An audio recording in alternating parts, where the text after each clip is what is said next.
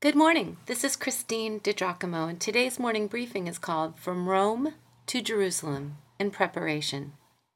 Let us shift our focus from Rome back to Jerusalem and cast our gaze toward the upper room. It is Passover time, so the city is teeming with people. All Jewish males over the age of 12 were required to go there for the festival, which was followed by a 7-day celebration called the Festival of Unleavened Bread. For these festivals, Jews from all over the Roman Empire would converge on Jerusalem to celebrate the most important events in their history. You will remember that the Passover commemorated the night the death angel smote the firstborn sons of all in Egypt, except for the Jews who had spread the blood of a lamb across their doorframes. The Festival of Unleavened Bread was a memorial to Israel's quick escape from Egypt when they didn't have time to let their bread rise, so they baked without leavening or yeast. Both observances were annual times of remembering, honoring, and giving thanks to God for how He had saved the Jews. Think of that for a moment. The Jews are about to put Jesus to death, though it was the time of year they were honoring how God had saved them. From losing their firstborn sons, from the tyranny of the cruel Egyptian Pharaoh, it is estimated that nearly 300,000 spotless sacrificial lambs would be slaughtered in Jerusalem that week. And the one spotless lamb who was their Messiah, they not only missed, but chose to kill him. Jesus takes charge by telling Peter and John to go and prepare the Passover meal so we can eat it together. It's recorded in Luke chapter 22. Where shall we eat such a meal, Lord?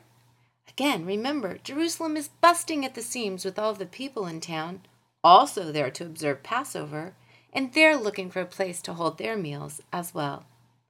As soon as you enter Jerusalem, they would be coming from the Mount of Olives, a little less than a mile away. A man carrying a pitcher of water will meet you. Follow him, Jesus told them. Now, ordinarily, women would be going to the well and bringing home water. So this man, well, he would have been easy to spot in a crowd. And of course it was as the master said. They found the man, and he agreed to let Jesus and the disciples have their meal in his guest room. So Peter and John prepare the meal of a sacrificed lamb, unleavened bread, bitter herbs, wine, and other ceremonial food for Jesus and his men to eat in the upper room of the man's home.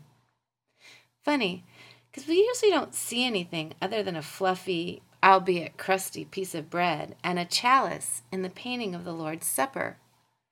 Kind of misses the symbolism of the Passover, leaving out the lamb.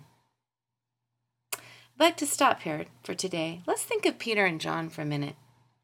I don't think Jesus randomly grabbed their elbows while thinking, oh, they're just as good as any, I guess. They can take care of this.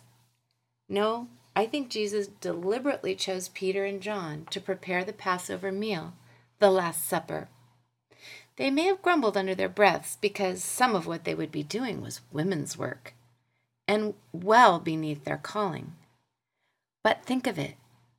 They were chosen for this task, not knowing the significance of it until much later. What things has God tasked you with that might seem well beneath you or unimportant right now? Paul later said, "We are created in Christ Jesus to do good works, which God prepared in advance for us to do." Ephesians 2, verse 10.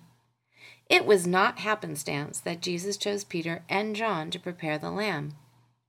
Would it interest you to note that they were the only 2 of the 12 who were recorded referring to Jesus as the Lamb? Ponder that.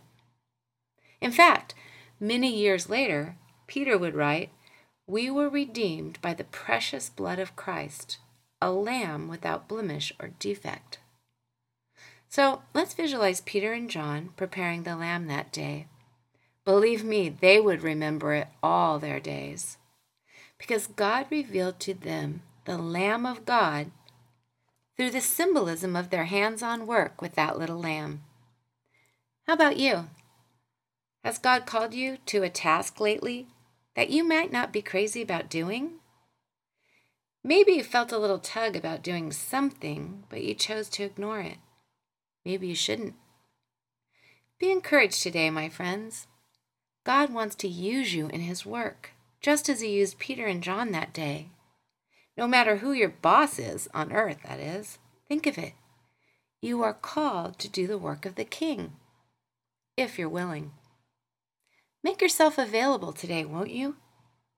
Ask God to use you in some capacity, and He will. After all, you were created for it. If you'd like to read this, you can go to pastorwoman.com, click on Bible Teaching, then Morning Briefings, and the title is From Rome to Jerusalem, in Preparation.